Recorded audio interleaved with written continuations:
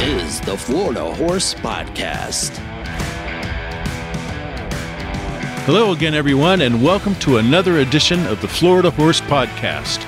I'm your host, Brock Sheridan, and today we're going to be looking at the filly division of the FTBOA Florida Sire Stakes. And so far, the star of the show has been the undefeated filly, Lynx, who races in the green and white colors of her owner and breeder, Arundel.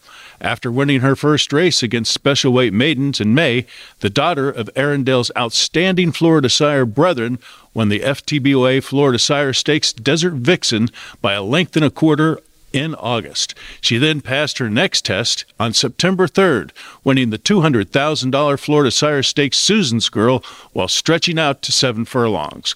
Let's take a look at the Susan's Girl from Gulfstream Park. Watch for Lynx, again in the green and white colors of Arundel, breaking from post 4 with jockey Edgar Zayas aboard. Here's Gulfstream Park track announcer Peter Aiello with the call. And they're off in the Susan's Girl division of the Florida Sire Stakes. Excellent beginning for Cajun Tease, and she's going out to a clear advantage. Up on the outside, Time Passage is away in second. Guardian Angel is third. The favorite Lynx is with her. Down at the rail, it's My Cajun Lady, 3 better than Girl By. The 2 at the back are Shiloh and High Fashion Lady. They complete an opening quarter with Cajun Tease under stout restraint from Jose Morelos, leads by a length and a half, and posted an opening quarter of 22-2. Time Passage is second, Guardian Angel between horses third. At the rail, it's My Cajun Lady in fourth. Shuffled to fifth is Lynx. Zayas is after her to pick up her ball game. She's about 5 lengths behind while starting to launch a bid. 3 back to Girl By, then it's a gap of 2 to High Fashion Lady with Shiloh at the back as they round the far turn. Less than 5/16 from home, Cajun Tease has the lead by 2.5. Lynx starts to pick up her feet. She's up on the outside in a joint third. Time Passage is next, and at the rail it's Guardian Angel. There's a quarter of a mile left to go. The top 4 have separation on the rest with Cajun Tease still in front. The rail open for Guardian Angel over the top. Lynx continues to charge. 3/16 to go. Lynx down the center. Guardian Angel up the rail. Now they're at the 8th pole, and Lynx is still closing. The added ground proves a valuable commodity for Lynx, and she has a date with Florida Sire Stakes Destiny going 2 turns, and she's now 2 for 2, capturing the Susan's Girl. Second is Guardian Angel, third Cajun Tease, then Time Passage, and Shiloh in 125-3.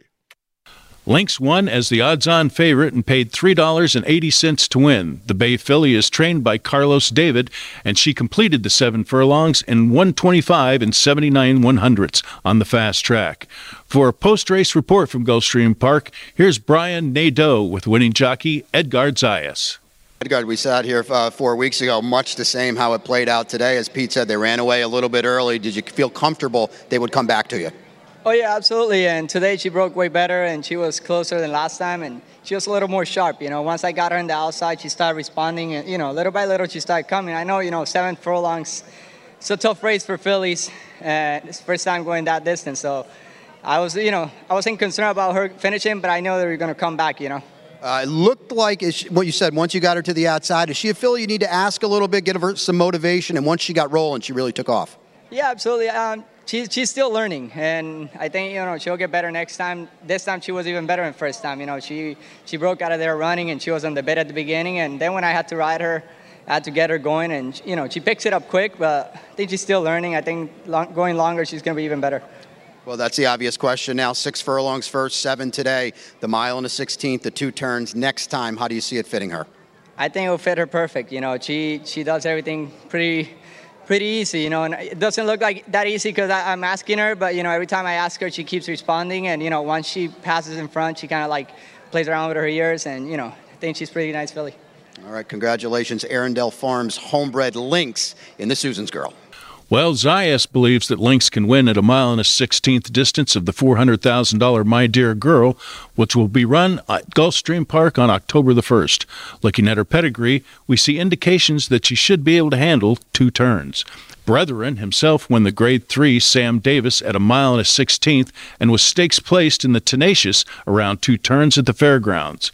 Brethren sired 2018 My Dear Girl winner Cookie Dough, who later in her career also won the Grade 3 Royal Delta at Gulfstream, going 1 mile and a 16th. Brethren was also recently represented by Key Biscayne, who won the Robert G. Dick Memorial at Delaware Park, going 1 mile and 3/8, and 2 others by Brethren, Merlin and Nacho Papa, are both stakes placed around 2 turns.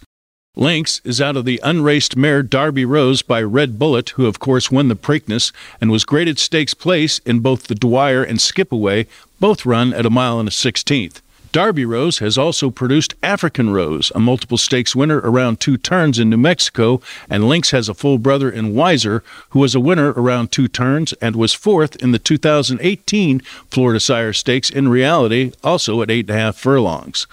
So in addition to Zayas and his comments, there are some indications in her pedigree that Lynx can handle the extra distance in the My Dear Girl. Looking at race history, there have been 13 fillies who have won the Desert Vixen and the Susan's Girl, with only Nancy's Glitter in 1997, a Classy Sassy Lassie in 2004, Awesome Feather in 2010, and Scandalous Act in 2013 as the only ones able to pull off the sweep and win the My Dear Girl. Can Lynx join that elite class? Of course, we'll have to wait and see. A reminder, you can stay up to date with all of your thoroughbred racing and breeding news from Florida and around the country with a free subscription to Wire to Wire.